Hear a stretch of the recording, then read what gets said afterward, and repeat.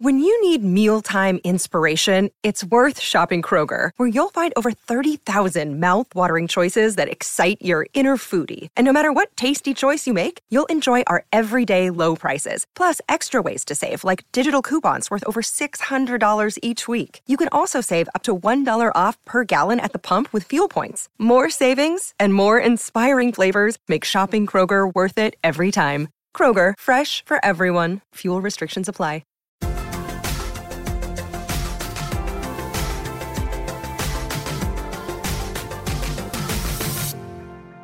Hello and welcome to Talking City, the podcast from the Manchester Evening News, talking about all things Manchester City. My name is James Robson, I'm the Manchester City editor. I'm here with Stuart Brennan, our chief Manchester City correspondent, and football writer Charlotte Dunker.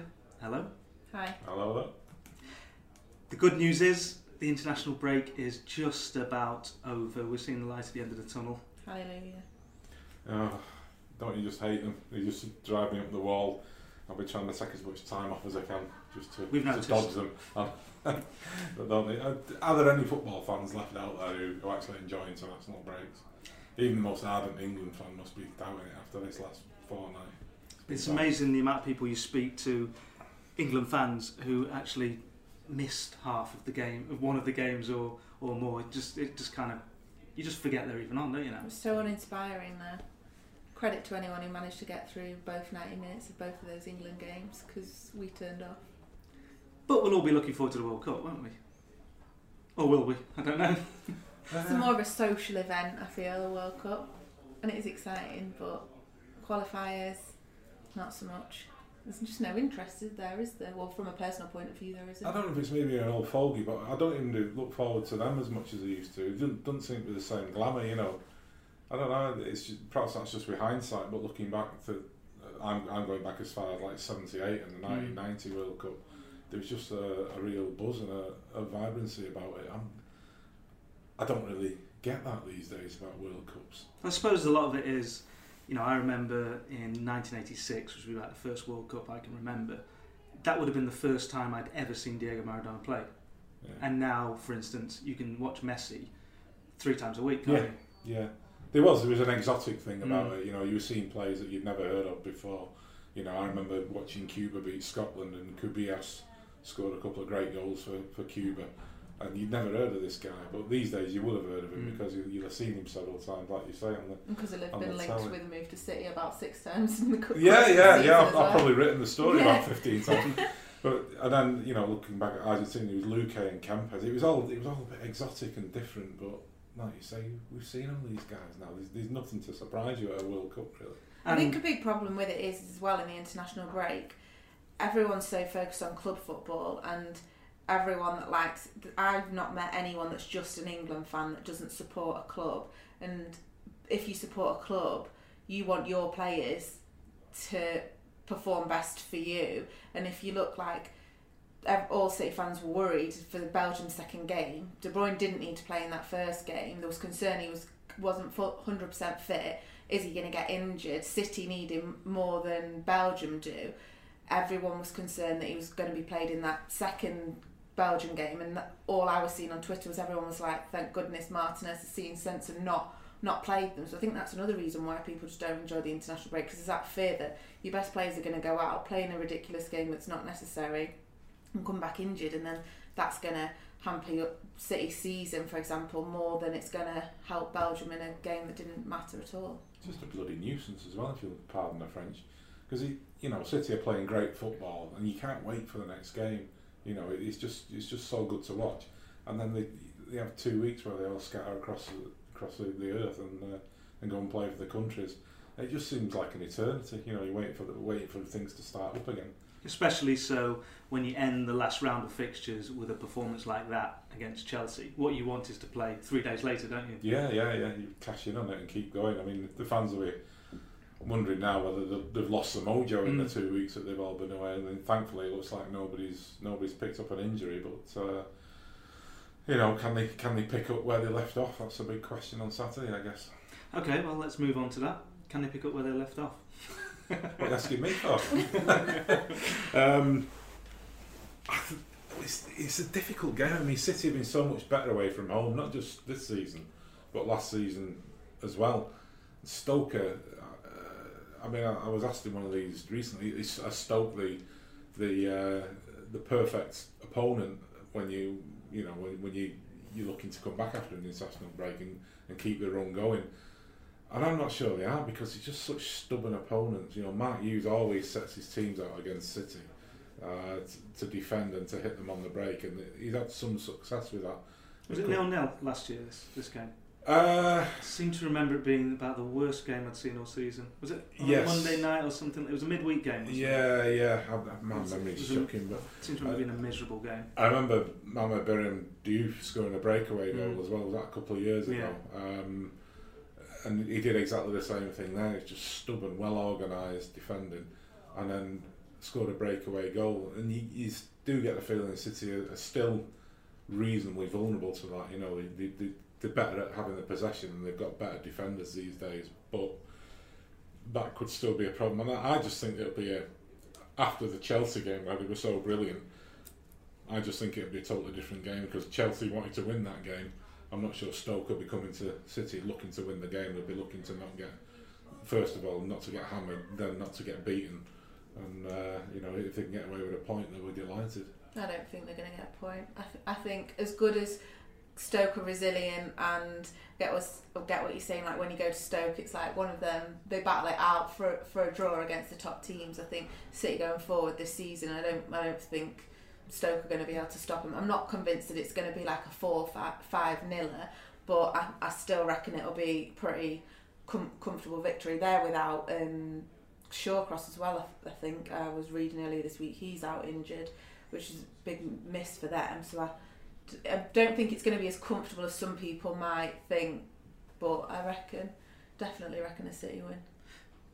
A criticism of City perhaps in the past few years, particularly the end of Pellegrini's reign, would have been that maybe they expected to roll over these teams and they get caught out. You don't get the feeling that that's the same case anymore. With Guardiola, every week it seems like he's saying, I mean, we were in Feyenoord when one of the local journalists was desperately trying to get him to say that Feyenoord would be easy pickings, and he just wasn't having any of it, was he? You don't get the feeling that he would allow any lapses in concentration to seep into his players. I don't think he'll need to. I think the players are enjoying it that much, and the competition is that tough. If you fall below the standard, you're going to be out of the team. You know that. We saw that with Sane at the start of the season. He wasn't in the team, and you look at him now. You know, it's a big kick in the pants for him, and he's performing. He's at a world class level for me.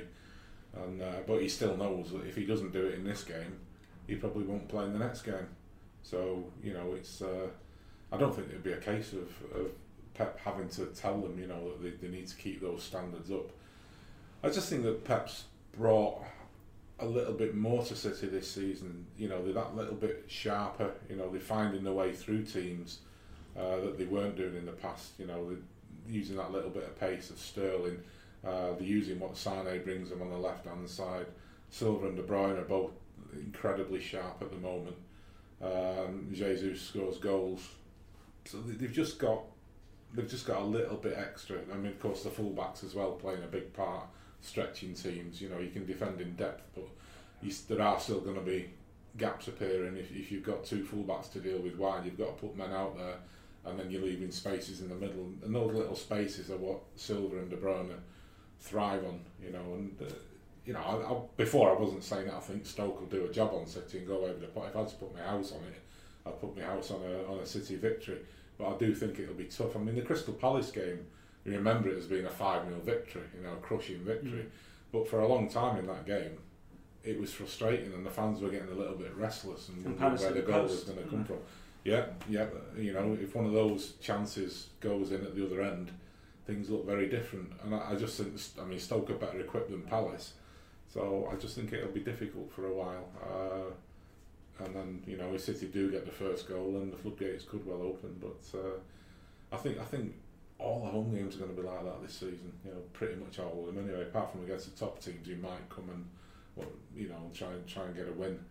I just think it's going to be the home fans are going to have to be a little bit patient.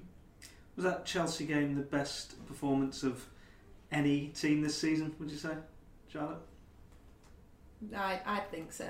If you're looking at, well, top two, aren't they? City and United. United haven't really faced any tough opposition, no disrespect to the teams that they have played, but City obviously beat Liverpool, helped by the fact that their best player was sent off, but even if he'd stayed on, I still was convinced that City would have won that game. But I think it was the manner that City beat Chelsea, not just the win, but the way it was so convincing. Obviously United have got Liverpool this weekend, see what happens there, but for me that has been the performance of the season so far for City. And I'm not sure, if you're looking at between City and United as title contenders, I couldn't see United going down there and doing what City did, which is why I would tip City to finish above United when it comes to the end of the season. I saw this week Arrigo Sacchi was asked about that game, and he said he watched the whole game, and he said it was football from another planet. He was including Chelsea in that, because you've got to remember Chelsea actually played well in that game. I didn't think that they underperformed. I thought they played well, but they were still comprehensively outplayed by City. Yeah, that's what made it so much better for City, didn't it? Because like you say, Chelsea weren't abysmal, but it was just City was so good. And that was why they won. Sacchi said it was one of the best games he's ever seen, and you think of an Italian 1-0. That sounds exactly what he'd like. Well, yeah, but it wasn't, was it? It wasn't an Italian 1-0. No. It was. I mean, he said it was, like I said, football from another planet. And you think about the games that he's seen at the very top level right throughout his career. For him to say that, perhaps gives you a perspective on it that we haven't got. We know it was extremely good. You know, certainly from a City perspective, it's possibly the best performance I've seen from them in the 9 years I've been covering them, and I've obviously watched them for like 25 years before that. But then you hear it from somebody like him who's coached and played at the highest level and watched football at the highest level for so many years, and he's a foreign coach as well. They do tend to have a bit of a disparaging view of English football. For him to sort of talk about the quality that was on the show that day in those terms, perhaps puts it into a new perspective. Would that frighten someone like Jose Mourinho watching that? Obviously they're neck and neck at the moment. They're both rolling over opponents, but to see, we wouldn't rule out United going to Chelsea and winning, but like Charlotte said, you couldn't really see Mourinho going to Chelsea and winning in that manner, could you? The very manner of it, would that send a chill through someone like Mourinho's veins? I don't think it'd frighten him, because he's not the type, but he'll see it as a challenge for sure. And you can imagine his mindset now will be, when that first derby comes around in December, he'll be thinking, if City are still playing like that, he's going to be the old pragmatic Jose Mourinho, the one that we've been talking about has disappeared at United. You know, we say everyone's been praising him for the attacking football and the goals that they've been scoring. But the bus will come back. Yeah, the bus will come back. Yeah, and it'll be a double decker as well if City carry on like that. And you understand him doing that. You know,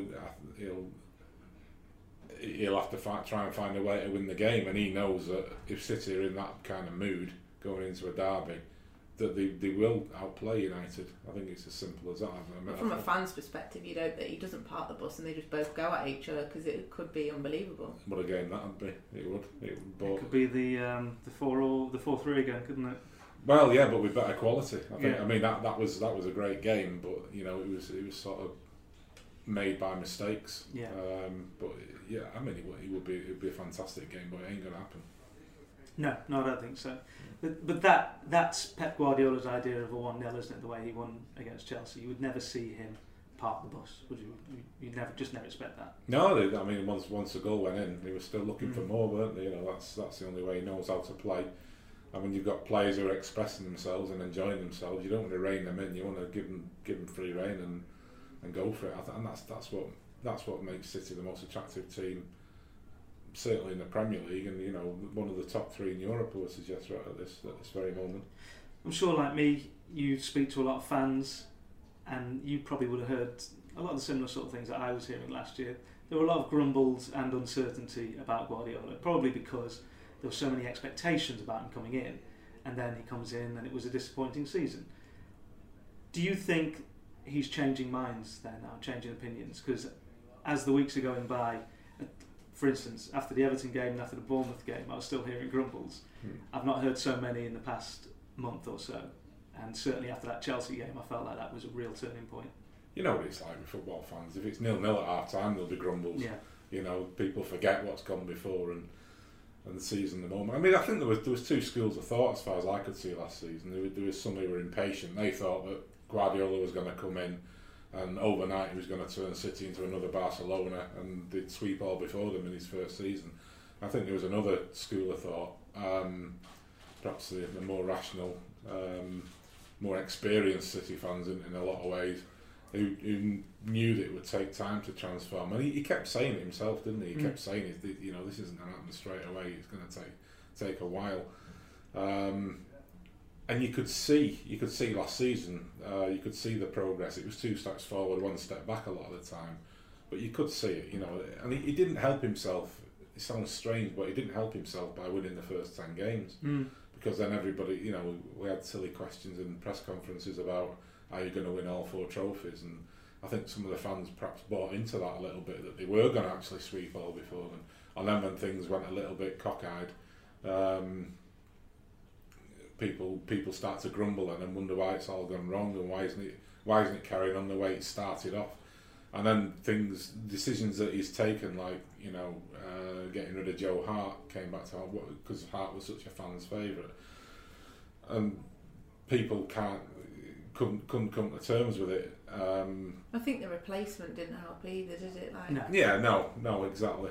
But this, it wasn't great. But Edison's made such a big difference this season already, hasn't he? Yeah, it does seem that he does actually know what a good goalkeeper looks like, doesn't it? Yeah. And maybe the Bravo thing was an aberration, both in terms of, well, mainly in terms of Bravo, just for whatever reason, his form going off a cliff, really, wasn't it? I think the big issue he had last year was that a lot of people looked at the investment City had made over the period under Abu Dhabi ownership, and they saw Guardiola as the final piece of the jigsaw, whereas Guardiola saw the job as, I'm going to have to tear this up and rebuild it. And those two ideas were way off, weren't they? That not everyone was singing from that hymn sheet. I think the problem, I mean, what he quickly came to realise last season was that while the attacking players, there was nothing wrong with the way City were attacking last season, apart from the fact they weren't finishing as many chances as they needed to. It was the defence that was the problem. And like we say, that started with the goalkeeper, but they took a gamble on the full-backs, you know, that those 4 full-backs would see them through the season. They couldn't afford to replace all the full-backs and buy the other players that he wanted to buy at the same time. And then so they took that gamble that those 4 would see them through the season, and it didn't really pay off. And then he's sort of completed the job this summer by going out and buying 3 full-backs and getting rid of the old ones. The full-backs one's an interesting one for me, because I wonder if he's changed his idea of what he wanted from his full-backs, or if the full-backs he had last season made him try to play the way that he did. Because if you remember the first few games, they were coming in and playing in midfield, weren't they? And we were all looking at it thinking, what's Bakary Sagna and Zabaleta doing going through the middle? And this season, when he's gone and bought the full-backs he wanted, you can see that's not his plan at all. His plan is for them to essentially be the wingers, and his wingers play through the middle, isn't it? So do you think it was a case of him trying to adapt to what he had, or was he thinking that was actually the football he wanted to play? Because I think at Bayern, Lahm would come inside a lot, wouldn't he? Yeah. We've seen him do it in the past. I mean, he still does it now. We saw Fabian Delph doing it against Chelsea as well. Is that not just because of the player he is again, though? He is actually a midfielder. We didn't see Mendy do it, did we? No. And Kyle Walker may have come in at centre back, but not centre midfield. I've seen. I mean, Kyle Walker's done it from time to time. I think it's just a case of flexibility. You know, adapting to what you're coming up against. If you're playing a team in which you think having an overload in the middle is going to help you when you're in possession, well, they'll come inside. If you're playing a team that you can get around the back of, well, keep your full backs wide and let Sane and Sterling or whoever's on the right duck inside. You know, it's just having that flexibility. You know, that's his whole strategy, isn't it? You know, he'll have a set way of playing up until the halfway line, but over the halfway line anything goes. He wants his players to be able to play all over the place, just that fluidity. And with that fluidity is what has made City so watchable this season. you're into your boxing just like I am, and I think you were there for Ricky Hatton versus Floyd Mayweather, weren't you? You were in Vegas. I was. Hatton famously described fighting Mayweather as trying to punch confetti. It strikes me that City's attack might be a bit like that sometimes if you're a defender just trying to cope with the amount of movement. Yeah, they're... that's what makes them beautiful to watch. I mean, Mayweather isn't beautiful to watch, let's face it. You know, he's more Mourinho, isn't he? Yeah, he's quite dull, but technically, you appreciate his brilliance. But in football terms, it's... I see where you're going with the analogy. They're difficult to pin down. You can't. You think you've got David Silva, and then he'll take the ball and he'll do a little pirouette and he's in space, or he'll take the ball and lay it off to somebody else who's in space. No matter what you do, they've got so many talented individual footballers. No matter what you do to one of them, another one is going to thrive and benefit from what you do, and that's all of this comes. All the things we've been talking about comes into this. The fullbacks coming inside. How do you cope with that? You bring your wide men inside, and then if you do, you've got Sane or somebody else going around the outside. It is just impossible. It's like plotting fog. Is it the best? I love that one. Yeah. You've not heard that one? No, it's a new one for me. Is it just? Are we seeing the best attack we've seen in the Premier League era, Charlotte? Yeah, I think so. If you, looking back, who would you really say? I think you'd be looking at Arsenal's Invincibles, or before that even. Obviously, the famous four from United's treble-winning season. Also, the 2008. I think they were more. The difference, I think, if you take United for an example, if you're talking about Cole and York, they're very clinical. They work very well together, but it was more of United had a very strong midfield, and you had them two finishing for them up front, but. As Stu points out, this is, if you just take your three defenders out of it and then use your two wing backs, all of those players going forward at once as an attacking rhythm. I think this is the best we've seen in the Premier League. Clinically wise, not too sure on that front at the minute, but for threat, creating chances to watch, as a spectacle, I'd say in the time, obviously I've been watching the game, which isn't as long as you. Yes. What's your earliest memory, the earliest season you remember? Was it the Premier League? Definitely Premier League, wasn't it? Yeah, because that's 25 years old, isn't it? Yeah. I am 25, I would just like to point out. So I think my first memory was 97-98 season. Silence descends. Yes, yeah. I was almost drawing my pension by then. Yeah, so I would say, what would you say? It's the best. I know what you're saying about it being, in terms of watching, I don't remember seeing a side play football that was as watchable as that. Mm-hmm. But they've got to win something. Yeah. If they don't win anything with it, the fans, I'll be happy personally because I'll get to watch all that brilliant football. Yeah. And I know a lot of City fans will be happy as any trophies would be a bonus. They'll be quite happy as long as they keep playing that level of football. But there'll be others who, including perhaps the owners, who will want a trophy or two to add to the and I think if they do, I think that's when this team would go down. Everyone still talks about the Invincibles, don't they? Everyone still talks about United's treble-winning team, but this team, if they win, will be put on a level with those two squads. But like you say, you've got to get the trophies to go with it, because it's all well and good playing all this fancy football, but if they're not going to win the trophies, that's what the fans want, isn't it? Yeah. Someone who's absolutely central to everything we're talking about right now, and someone who I think has probably been overlooked quite a bit this season, because when we're talking about, just the other week we did our player of the season so far, didn't we? And who was yours? Remind me, De Bruyne? Was it? Mine was De Bruyne. Yours was De Bruyne. Mine was. Was it Sane? Sane. It might be I think Sane. Yeah, wasn't it? I think I went for Aguero, but I don't think anybody could have argued if you'd have said David Silva. No. But he's not been as spectacular in your face, has he? And yet statistics have come out this week. He's provided more assists than anyone else in the Premier League. And I've got to say that doesn't surprise me. I'd also guess, although I don't know these stats, that he's probably provided more assists to assists than anyone else in the Premier League this season as well, hasn't he? That's one for you to check when you get out. Well, I don't know where I'm going to check that, but I'll have a look. We'll take my word for it. A few hours of now. research for the afternoon. I think the interesting thing for me when you look at it, I think, when they signed Bernardo Silva, I think a lot of people thought, could this be David Silva's long-term replacement? Ilkay Gundogan is an attacking midfielder. Guardiola sees him as not a holding midfielder. So again, he's someone else who would be a rival. De Bruyne, obviously.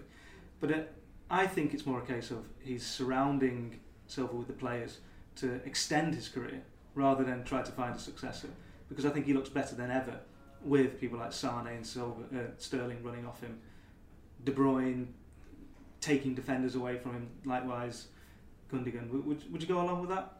Yeah, quite possibly. I think he's looked as, like you, when you see Bernardo Silva coming in, you do start to wonder, are they seeing, he's the other side of 30 now, David Silva. They start, he's played a lot of football down the years. He takes a lot of punishment. He's had lumps kicked out of him, both for club and country. You start wondering, is he just starting on the downward slope? And what we've seen so far this season is quite the opposite. He seems to have moved to another level.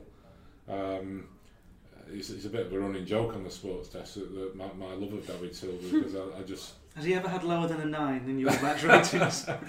He starts on a 12 and then he gets knocked down. I just enjoy, even when he's... Well, one of the things I like about him, even when he's not playing particularly well, he doesn't hide. You still see him wanting the ball and looking for it. Things that aren't going... And every player has a day like that where nothing's going for them, but he keeps looking for the ball. He's got that belief.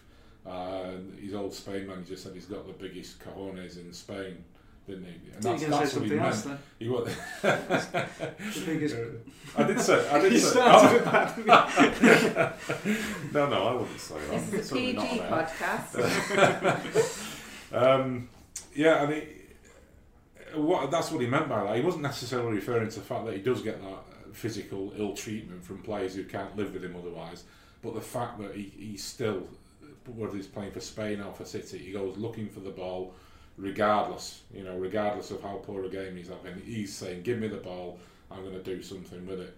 And we've seen him doing that this season. I mean, before, when you asked me who I said was my player of the season so far, I couldn't remember because it changes every 5 minutes for me. There's so many of them, aren't there? Yeah, it's just so difficult. It could be when I was asked to do that, I was thinking 5 or 6 different players, who it could have been one.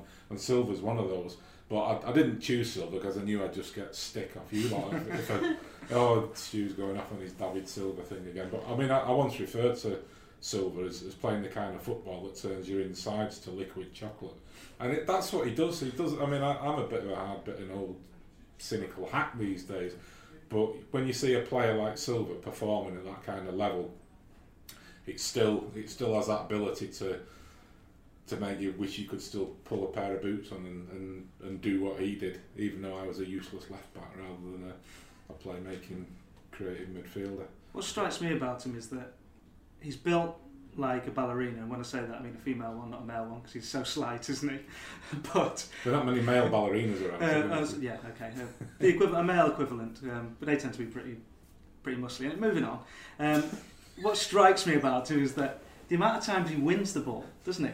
Because that type of player, you don't put down as a type of an actual ball winner, because he's a slight, delicate, like you say, beautiful to watch footballer.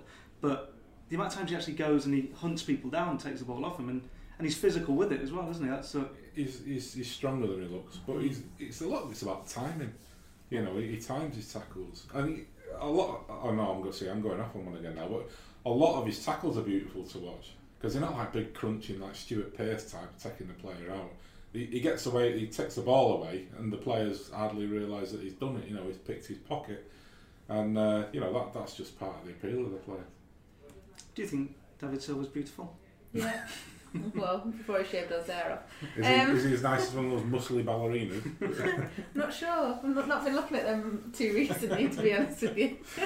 No, I get what James is saying with the ballerina reference. So I think someone does.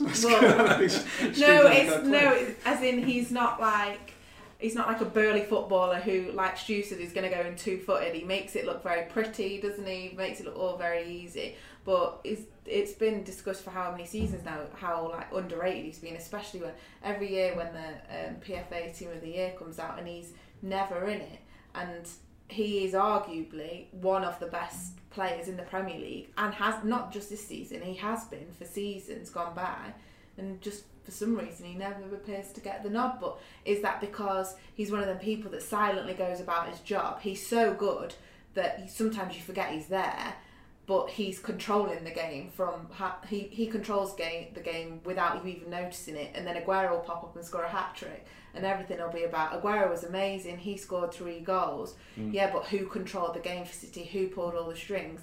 And in a lot of City's games it is David Silva, and that's why he's so important for them. There's been discussions, I think it was on the back page of the Mail yesterday, about him getting a contract extension. And like you say, he is the other side of 30 now, but even if he doesn't go on to play for that many more years, like the impact he can have on the other players, the younger players in that team, he can teach them so much. And if they even take a bit from him and then play for City for however many years, then and they have a David Silva type Mark II, then they've done well. Simple question. I say simple, it's probably not actually. Oh God. But anyway, it's not ballet related, is it? this one isn't. We're not up on the ballet knowledge, unfortunately. One word answer from both of you. Oh. Silva or Hazard? Silva. Silva. Okay. Flip it back at you, James Robson. One word answer. I'm gonna just. No, say- that's more than one already. There we go. I'd probably go Hazard. Why? More of a goal scorer. That would probably. I would go as far as to say, in the 7 years since he came to the Premier League, there is no better player in the Premier League than David Silva. And I think it's an absolute scandal that he's not been recognised for in individual honours. I'll take what you're saying about the goal scoring, but the number of goals he's created in that time, it's you know, and it's more of a feather in your cap creating a goal than scoring one, as far as I'm concerned. Ask Kevin De Bruyne, he says it all the time. He also hits quite a few in from about 30 yards into the He top corner, doesn't he does, but he enjoys the assists more than he enjoys the goals. He says with his, I suspect, with his tongue firmly in his cheek. Yeah. Maybe it's the combination of the two that's got him shortlisted for the Ballon d'Or and not Silva. Yeah, Playing devil's advocate. yeah, quite possibly. But you look at the contribution that's. I mean, this season, Silva's stats are better than De Bruyne. Yeah. You ask Pep Guardiola what he wants from his players. He'll want what Silva contributes every bit as much as he wants what Kevin De stats Bruyne was De Bruyne top off? Was it assists per minutes played in the Premier League. in the Premier League? Yes. Yeah. Because De Bruyne was top above. Was it ever? Yeah, it was ever. Yeah. He overtook Cantona. Cantona had the previous best, and he's overtaken him. I suspect if you ask Guardiola, and he'd never say it, who he thought his most important player was, I suspect it would be David Silva. Well, you're going to the press conference tomorrow, so there you go. Maybe we'll ask him that tomorrow.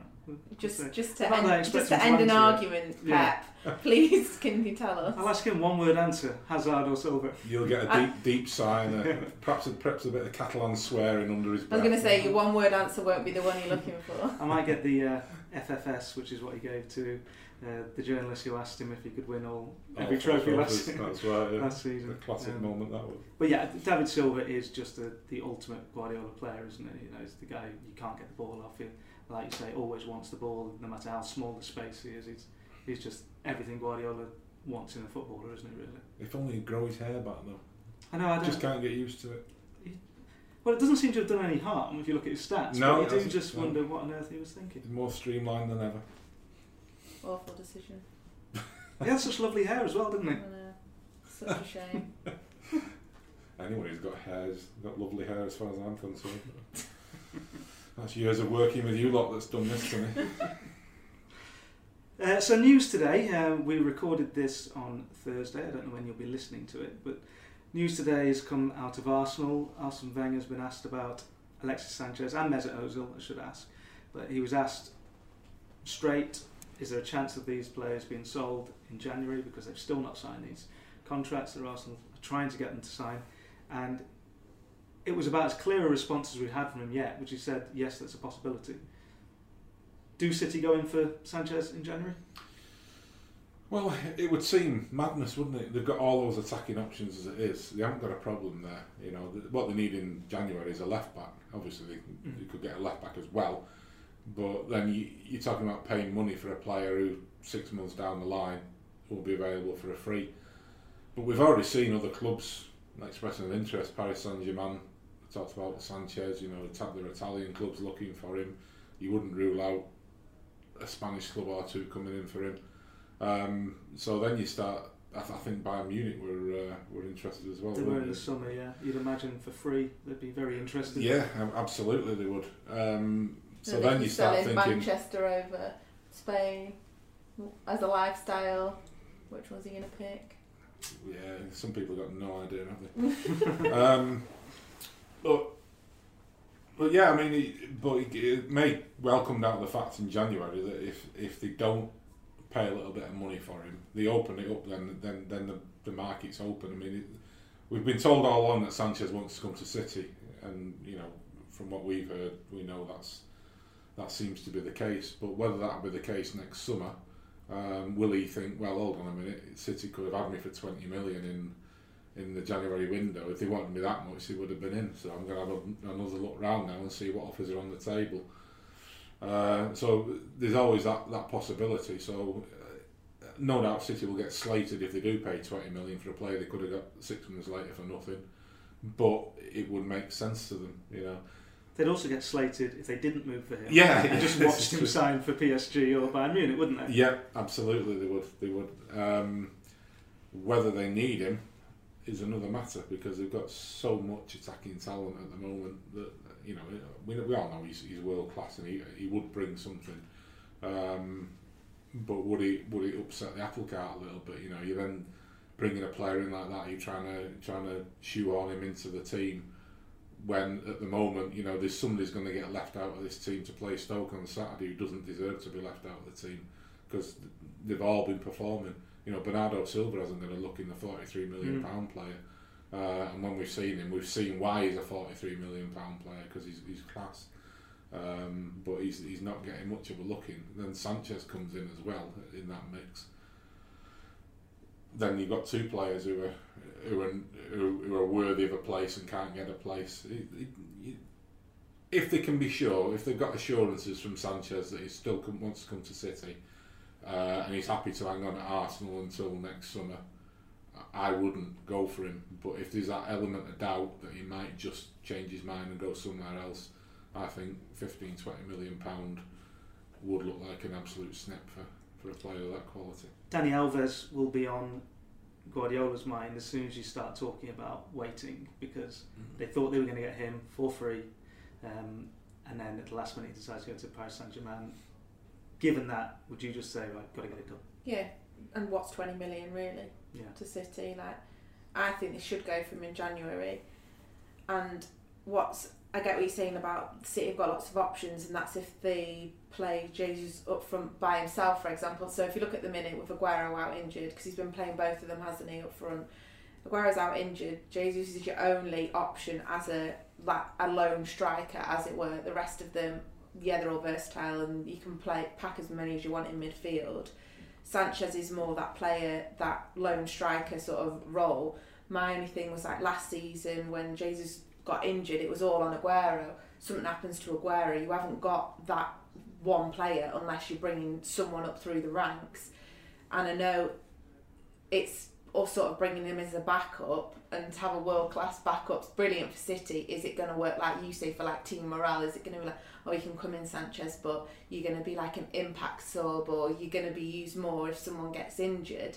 Is he going to go for that? I'm not too sure, but everything that you've said before, like he supposedly wants to come to City, and you touched on it before, Stu, when you were saying City this season looks more like a team rather than a group of individuals, and it might just come across like that the way you see them, but they all seem to not be bothered when they're not picked, because they're happy to sit there and wait for their chance, because they know that what Pep's doing is the best for the team, and they're all seem to be getting on well. Everything you see, like all in the dressing room, it's all like loads of banter, everyone's having fun, and that's reflecting on the pitch in the way that they're playing, and they're all happy to say, oh no, so De Bruyne will come on the bench this week, he's not going to throw his toys out the pram and be like, well, I'm not playing again if you don't play me. So if you're bringing Sanchez into an environment like that, and he's happy to get involved in that sort of rotation system, I do think it could work, because you've seen for Arsenal how ruthless he is, and he could add to City's attack, because there was, right at the start of the season, there was a couple of games where I just thought Aguero and Jesus were missing like simple tap-ins and stuff like that, and you just wondered if you have a poacher like Sanchez, if he was there to convert those chances, an edgy like win that's by a single goal could turn into like another 5-0. So I think if you're talking 20 million or risking going somewhere else in the summer, definitely go for it. You've won the argument, fair enough. As you said, Stu, I think we probably expect Guardiola's priority in January to be a left back, because we're expecting Mendy to be out for the long term. Unlike with Sanchez, who they should be able to get at a cut price because he's out of contract, if they sign the sort of left back they need to replace a Mendy, they're going to be paying well over the odds if they sign him in January. That's the usual problem midway through the season, isn't it? But one of the buzzwords among fans is, or buzz phrases, is net spend, isn't it? And if you work out the net spend, they would have spent 60 million on Sanchez, so they're saving 40 million if they get him for 20. So that leaves you perhaps the extra 40 million to make up having to spend more for you. You sound like me justifying trying to buy a pair of shoes here. Like. Yeah, this conversation goes through my head a lot. If you spend, say, 40 million on this player, it gives you an extra 40 million for another player. That's free money. That's just out It's there. a good job that James isn't in charge of City's finances, really, isn't it? Yeah. FFP would have a field day. Yeah. And yet they were talking about in the summer. They were talking about some of the phraseology we were picking up on was that they were at the end of the budget. You know, they didn't have any more money to spend. And where they were going to find the 55-60 million pounds for Sanchez, I don't know. And we're still in the same financial year. Yeah. So it's not if they have budgeted. I mean, whether they'll try and move somebody out in January, you know, have another pop at getting rid of Mangala or somebody else, I don't know. But yeah, I mean, they could easily spend 60 million and get those two players, couldn't they? Really? Yeah. Well, if they can do spend. that and they've got the cash, well, yeah, go ahead. I mean, Charlotte's logic defeated me completely, and I'll bow to that. I think she was right what she said. And you wouldn't fear of the Rodney Marsh syndrome? For our older listeners. For our older listeners, yeah, the City bought Rodney Marsh. Was it 1972? They were the best team in the league. They were riding high. Look, you know, big favourites to win the title. They brought Rodney Marsh in as like the final piece in the jigsaw. You know, he'd been absolutely brilliant at QPR. He was like one of the best players in the country, and he came in and it just didn't work. He upset the apple cart, and the results didn't go as well for the rest of the season, and they ended up not winning the league. And Rodney's admitted it since that it was his acquisition that actually cost City the title. So it can happen, but I don't think. I mean, but the thing is that Marsh isn't a Sanchez. He was a brilliant player, Rodney, fantastic individual player, and that's perhaps goes back to what we were saying earlier about being a team and a set of individuals. Sanchez is a team player. He is a brilliant individual player, but in a team setting. And you saw him last season, the frustration he was feeling at Arsenal when players weren't pressing. You know, he was working his heart out and trying to close people down, and he was looking around and his teammates were just idling about back in midfield, and you could see him waving his arms, get up here, get up and press. And and that's behind his reason. That's why he wants to come to City, because he'll be in that environment at City that he's not found at Arsenal. So he's very much a team player, but with brilliant individual skills, and that's a lot different to being a brilliant individual player like Rodney Marsh was, I think. Okay, Prediction time. City Stoke. Close. I'll go 2-1 City. 3-1 City. I'm going to go 4-0. I've gone for it. How about that? Every time. And just for the record, I predicted 5-0 City versus Crystal Palace. I thought you were going to say Chelsea, then I was going to say you were very wrong. I did not there. predict that. I can't remember what I predicted for Chelsea. I'm not Probably sure. because you got it wrong. No, I just can't He's remember. conveniently forgotten this one, hasn't he? Absolutely. One he Selective got man. wrong. What did I just say? 4-0? I've forgotten what I predicted for this one. 4-0. 4-0, 4-0. yeah. 4-0. Okay, so at the end of the weekend, who is going to be top of the table? City. Well, City will be. Yeah. So your prediction was 2-1, was it? Yeah. So are you predicting United to lose to Liverpool or just not win by I enough? think United might sneak a 1-0 at Liverpool. Okay. So yeah, City top. Obviously, City will be top if my predictions right. I don't think we see United win 5-0 at Anfield, do we? No. I'm not predicting that for the record. City versus Napoli. I say that because by the next time we do a podcast, it will be post Napoli. Oh, right. All right. Cramming these games in before the next pod. I think it'll be a fantastic game. It's next week, isn't it, Napoli? Yeah. It'll be a fantastic game. It could even be I'll go 3-2 City for that one. I'm going to go 3-0 City. 3-0? Yeah. I'm going to go 2-2. Oh. Yeah, a draw wouldn't surprise me at all. Okay. Well, fingers crossed for the City fans, I'm right with this one. I think that just about wraps it up. Yeah. Yep. Thanks for listening. You can subscribe and get all the latest episodes if you subscribe to iTunes or Audio Boom, and we'll be back next week.